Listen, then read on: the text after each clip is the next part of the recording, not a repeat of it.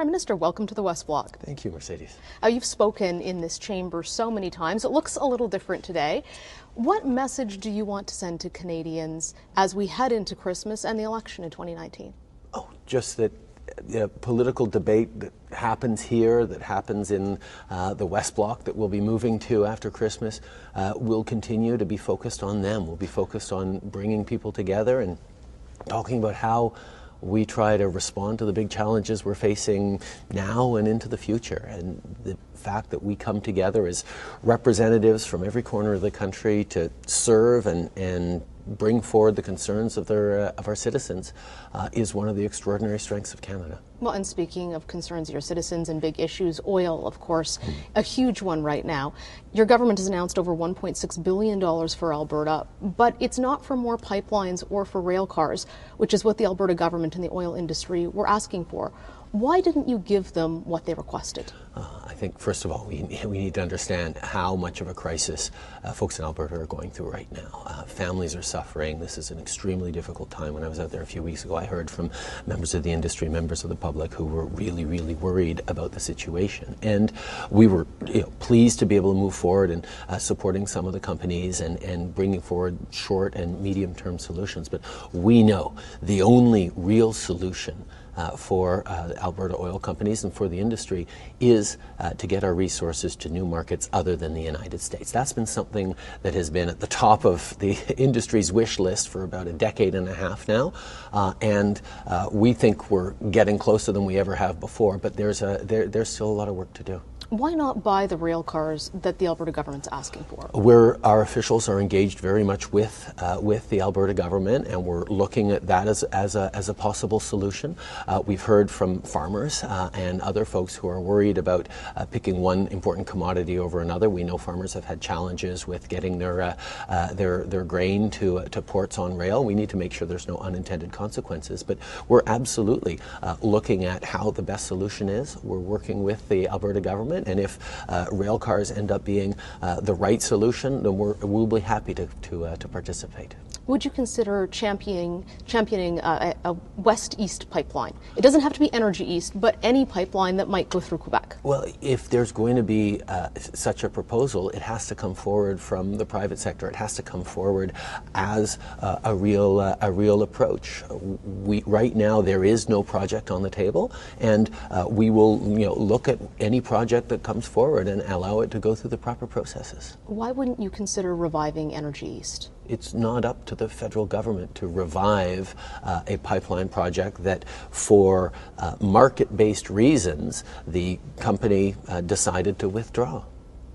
In terms of going forward, you are, of course, running Trans Mountain. It goes through British Columbia. British Columbians say, when Quebec said they didn't want a pipeline, they didn't get a pipeline. When we said we don't want a pipeline, we're having one bought by the federal government forced down our throat. What do you say to British Columbians? Actually, the British Columbian government under Christy Clark was supportive of the Trans Mountain pipeline expansion. There was a change in government, and the government was opposed, but there are also a lot of folks in BC, including Indigenous communities, who understand that it is important for us to get our resources to new markets other than the United States. The fact that Alberta oil can only export to one customer means there are billions, tens of billions of dollars of discount that we don't have to spend on hospitals, schools, and a vast array of important investments across this country. Getting our resources to new markets safely and securely in a way that protects the environment, in a way that reaches our climate change goals, is something that we're committed to doing, and we're going to do it the right way. One quote that I hear over and over from Albertans, and I'll read it to you, you'll recognize it, that you said in January 2017, "We can't shut down the oil sands tomorrow, we need to phase them out. We need to manage the transition off our dependence on fossil fuels." There are Albertans who think your government hasn't intervened to a greater extent because you want to starve the oil sands. I think Is that true? No, it's absolutely not clear. I'm not going to play politics with jobs across the country. I know how hardworking folks are right across the country, particularly in the oil patch at a time where people are suffering.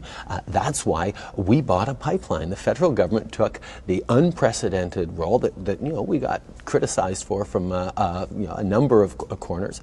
But they need more it was than one the only pipeline. way. But we're moving forward tangibly on the big project that is on the table that was able to get built. And that's why we are making sure we're listening to the blueprint that the Federal Court of Appeals laid forward, where they said, yes, you need to consult with you need to listen to environmental science, you need to work with Indigenous peoples, and you need to get the pipeline built in the right way if it's going to be built. We are listening to them. We are doing more consultation with Indigenous peoples. We're doing stronger environmental science, particularly around marine mammals. And we are demonstrating that we understand that the only way to move forward on getting our resources built to new markets is to do it a different way than it was tried in the past. That means respecting and involving communities and citizens' concerns about environmental sustainability. There are some Indigenous communities who are very opposed to this, and they've said there'll be another Oka if the pipeline goes forward. Are you prepared for that? I think one of the things that we've seen is that there's never going to be unanimity on any issue in Canada amongst any group of Canadians, and Indigenous Canadians are no different. There are folks who are in favor of it, there are folks who are against it. The important thing around the UN Declaration of the Rights of Indigenous Peoples is that there be genuine engagement, genuine work to accommodate concerns, to try and reach consent, to try and reach support. Indigenous peoples in this country have been marginalized and excluded from our economic progress, our progress as communities. But are you prepared if it becomes violent? I think we are focused on making sure that things get done right and that people get listened to. We are going to be making sure that things are done the right way. How serious do you think Western alienation is? I haven't met a lot of Canadians in any part of the country that have ill will towards any other Canadians in any other part of the country. Although Albertans were booing French the other day. I haven't met a lot of Albertans who genuinely wish ill of Quebecers, and I haven't met many Quebecers at all who wish ill of Albertans.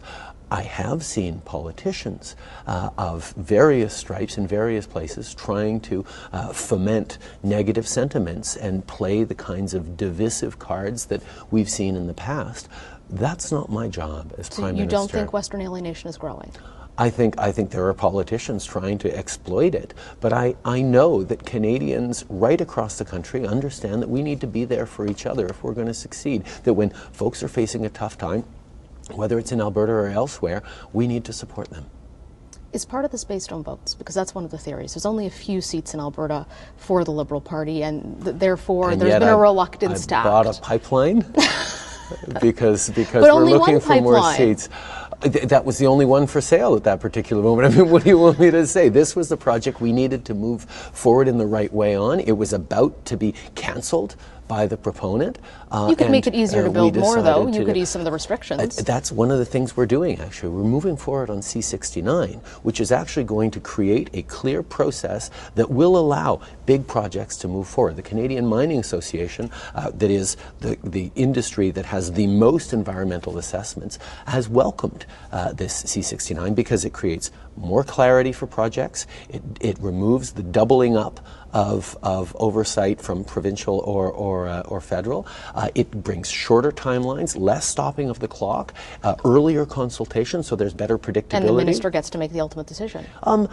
I think people understand that there should be a level of political accountability on this and not just unnamed bureaucrats having the final say. I think Canadians trust their politicians to make the right decisions in the national interest, and I think it's important to have a process. And actually, one of the things that industry had asked for when we did many of the consultations on how to get environmental assessment right in a way that works for industry, they said they didn't want unnamed, anonymous, backroom people making determinations without accountability. Speaking of accountability, steel tariffs. This has been a big issue for Canadians, and aluminum. It affects a lot of jobs. Why haven't you been able to make progress on getting those removed? We have been working very closely with the American administration on exactly that. I think people understand the American administration is particularly attached to using 232 tariffs as a tool. But we've been working with members of Congress, with business leaders, with governors who understand that tariffs hurt people on both sides. We're not happy about having countervailing tariffs on bourbon, on products products that people are importing from the United States. But we understand that this is something we need to do in order to get the political will to remove those tariffs in the United States. There are a lot of Canadians who are concerned about volatility right now, whether it's populism or the economy. They're watching their savings go up and down. Some are worried about what's going to happen with the Bank of Canada in January. If there's an interest rate hike, they could lose their homes. Your government is still spending into deficits. What are you doing to prepare the country for a potential recession if you're spending when times are good? Well, I think there were two very, very different conceptions of how to grow the economy and how to help Canadians on display in the 2015 election. The Conservatives were committed to their continued approach of making cuts to things like veteran services or family benefits and balance the budget at all costs as the best marker of what is benefiting Canadians. We disagreed. We said the best way to help Canadians would be to actually grow the economy and create jobs in a way that Stephen Harper's government wasn't able to do. We put more money in the pockets of the middle class. We've given Canadians the confidence to create 800,000 jobs over the past 3 years, to grow our economy at rates that we hadn't seen under the previous government, and continue to lower our debt to GDP ratio in a way that is among the best in the world, and we're continuing to be on a downward track with our debt as a share of the economy. And the top ratings agencies around the world, that actually bondholders who lend money to countries like Canada, have consistently ranked our approach and our fiscal plan at a AAA. But if you have to spend more and the country goes into recession, where does that money come from? Well, if we are spending on and investing in things like better public transit, better housing for Canadians, better training, better jobs, better job opportunities, that is going to give Canadians the resilience to handle any shocks that happen to the economy. So it's about, are we investing in the right kinds of things? And we made the decision to put more money in the pockets of the middle class, more money in kids who need after-school programs and have better groceries in their lunches because of the Canada Child Benefit. And we've had tangible, positive outcomes in that. And the fact that our debt as a share of the size of our economy continues to decline means there is room for us to adjust if we do hit rough waters. One of the big concerns for Canadians this year has been asylum seekers and immigration. Your tweet saying, "Welcome to Canada," is often cited as the reason why these people are pouring across the border. Do you ever regret that tweet? I think, first of all, if people are in the midst of migration around the world right now, it's not because of a tweet restating almost word for word Canadian policy on refugees, because that's exactly what it was. And certainly if people are fleeing the United States right now or choosing to leave the United States right now, it's not something I said. It is perhaps domestic realities within the political context in the United States that is driving people to move or to make certain decisions. We have made sure that anyone coming to Canada, including through an irregular border crossing like Roxham Road in Quebec, gets a full security screening as soon as they arrive, gets put into our refugee processing system, and will have their file properly analyzed. And if it turns out they are not refugees, as many of them are not genuine refugees fleeing persecution and violence for their lives, they will be returned to their country of origin once we've gone through the proper steps of our immigration system. But in some cases, that could take years. It's slowing down the immigration system and the refugee system in particular for people who are in refugee camps all over the world who want to come here. You've been very critical of people who've raised concerns about this. No, I haven't been critical of people who've raised concerns. I recognize that there are lots of legitimate questions. Are we processing these people right? Are we investing enough money in the system to be able to handle this? And we have invested more, and we are improving our systems. Where I have been critical is people who are disseminating falsehoods to try and turn Canadians against immigration.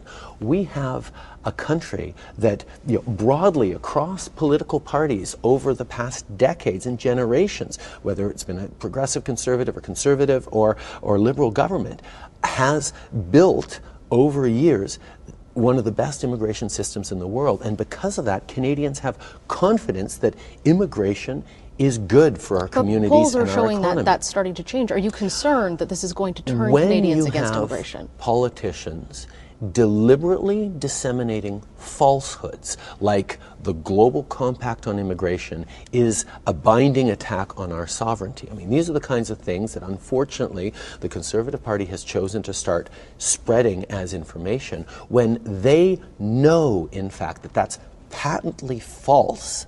We see a political party going to a place that no mainstream political party in Canada has gone before, which is playing a very, very dangerous game of starting to turn Canadians against immigration when most Canadians know full well that new families coming to their communities, integrating, creating jobs, creating opportunities is part of what is growing and strengthening our economy.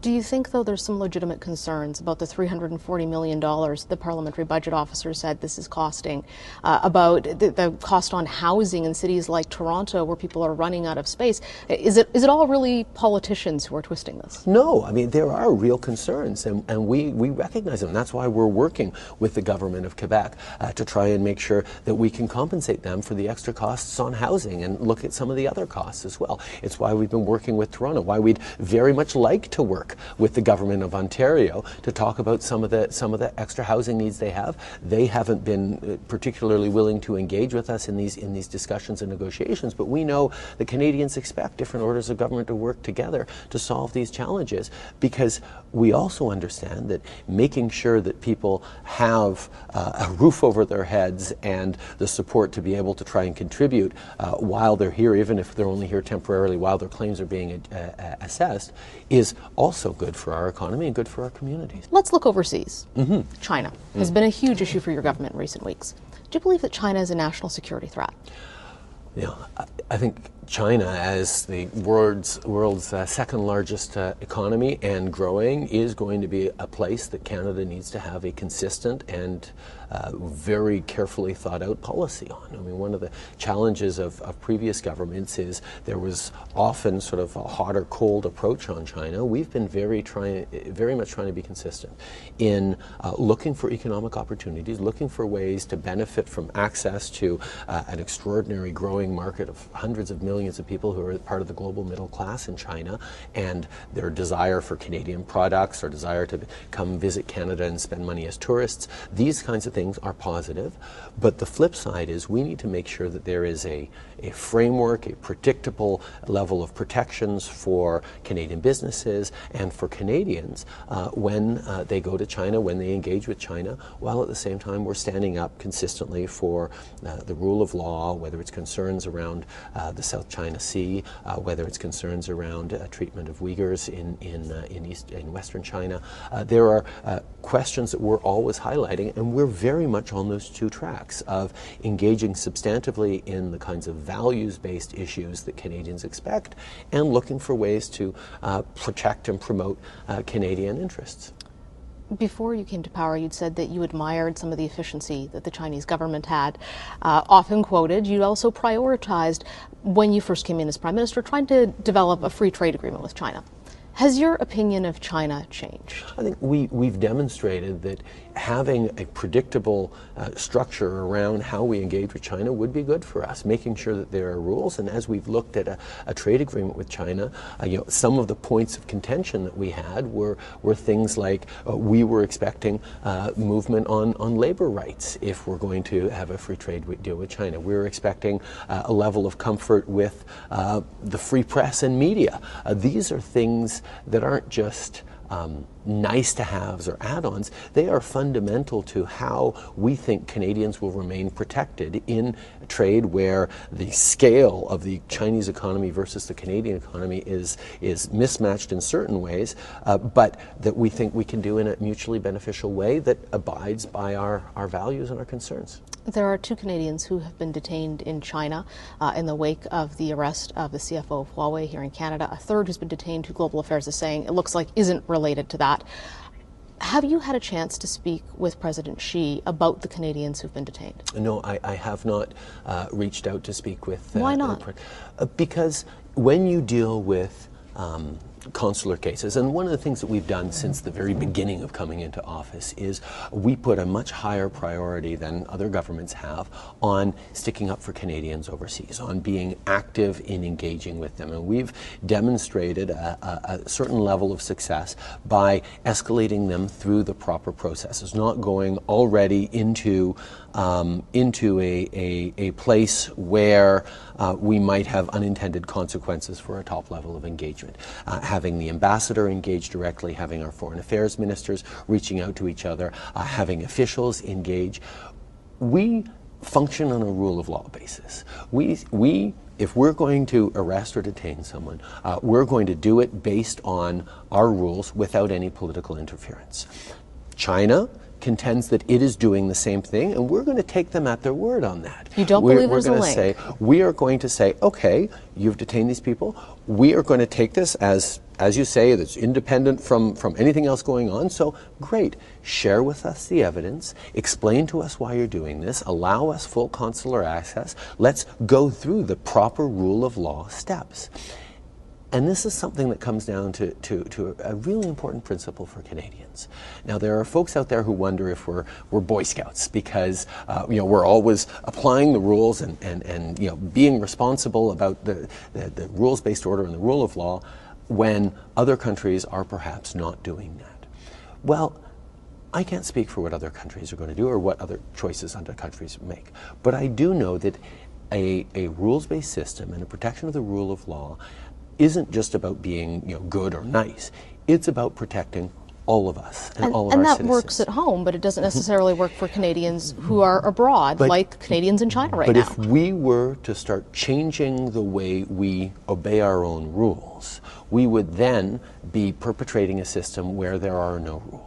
And standing up for the rules and the principles and the independence of the judiciary is something ultimate we need more countries to do, and not be a country ourselves that is not doing anymore. This is the only way, medium and long term, to actually move this global community forward in a way that is better for all citizens. Have you spoken to President Trump and asked him to go to bat to try to help Canada out here? Because his most recent statement that basically this could be a bargaining chip, I can't imagine that's helpful. Yeah, listen, like I said, other countries will make determinations about what they say. We will continue to apply But have you asked the Americans for their backing at the presidential level? We have communicated our questions to our counterparts in the United States. I have not spoken with the President on this issue yet. Are you concerned about other Canadians who are in China? We are always concerned about Canadians overseas in a broad range of areas. But do you think they're going to be picked up and punished because of this? This is why we are so clear that we expect that the rule of law will be followed in every case. Speaking of the rule of law, in China, one of the rules is that any company must work for Chinese intelligence if it is requested.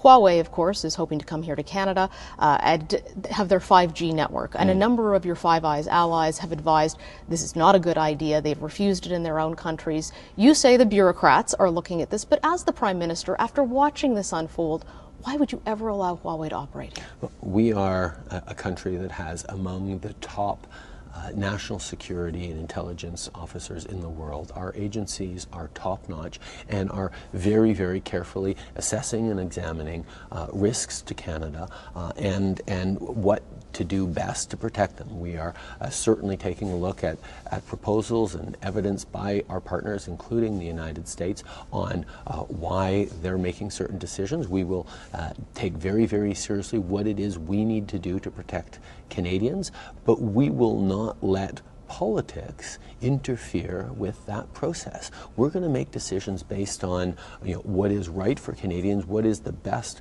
recommendation of the experts when it comes to national security and intelligence.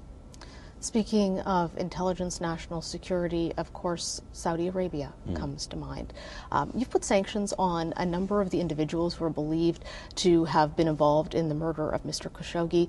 You haven't sanctioned the Crown Prince, however. Why not? When I met with the Crown Prince at the G20, I asked him some very direct questions about Khashoggi. We talked about Raif Badawi. We talked about the need for a ceasefire in Yemen. I indicated that Canadians were, like people around the world, outraged by the murder of a journalist. That is something that goes to the very heart of the principles that we know underpin our democratic freedoms and the stability of and rights of people around the world. And I said that we need better and clearer answers, and we are working with our international partners, our Five Eye partners. We're working with Turkey and others to try and get to better accountability for the murder of Khashoggi. Why not disclose to Canadians how much it would cost to cancel the LAF contract? There was a contract signed by Stephen Harper, by the Conservative government, that features a number of very difficult clauses, including a confidentiality clause that would leave us vulnerable in the billions of dollars. And there is a tendency and a potential to try and play politics with this. I can understand why anyone who sat in Stephen Harper's caucus when that contract was signed would not want the details of that contract to be made public. But we are very, very aware that there are a lot of jobs on the line. There are jobs on the line in London, not just the folks who work at GDLS, but the suppliers in the region that we are very, very careful and thoughtful about.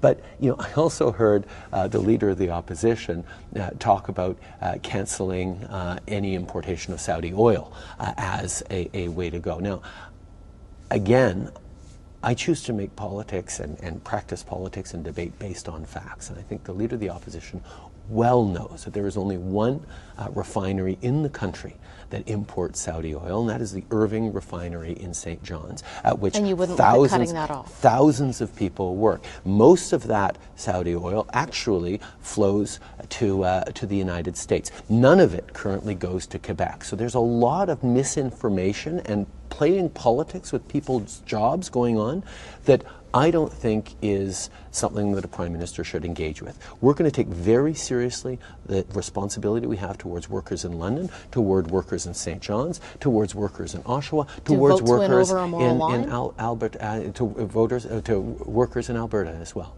Sorry. Do votes win, though, over the moral line that maybe we should be drawing in the sand? Well, those are reflections that we do need to have as Canadians, and certainly our stance on sanctions, the fact that I directly challenged the Crown Prince on these issues, the fact that we are continuing to engage robustly in looking at the continuation of export permits. These are all things that are complex situations that Canadians expect us to be weighing our values, our principles, the impact on Canadian families, and figuring out a way forward that is the right one for us. Prime Minister, as we come into the Christmas season, a lot of Canadians are reflecting on their faith, whether it's Hanukkah, Christmas, Kwanzaa, secularism. What does faith mean to you? My Catholicism underpins my values, my approach to the role I have to serve my community and to serve my country and to serve my world and fellow citizens with the best I possibly can. It grounds me in a sense that we are just passing through this world and need to serve as best we possibly can with peace and justice in our hearts. We just have a few seconds left, but what is the biggest thing you hope to accomplish heading into this election year? Having a substantive conversation with Canadians about how we're going to build a better future for them. I would love for the debates in the coming year to be focused on how best to help Canadians based on facts, based on evidence, based on real ideas that Canadians can weigh one against the other and not get wrapped up in personal attacks or the politics of negativity and division. I would very much like to see a thoughtful conversation about how to move forward as a country be the feature of our 2019 election campaign. Prime Minister, thank you so much for joining us. Always a pleasure, Mercedes.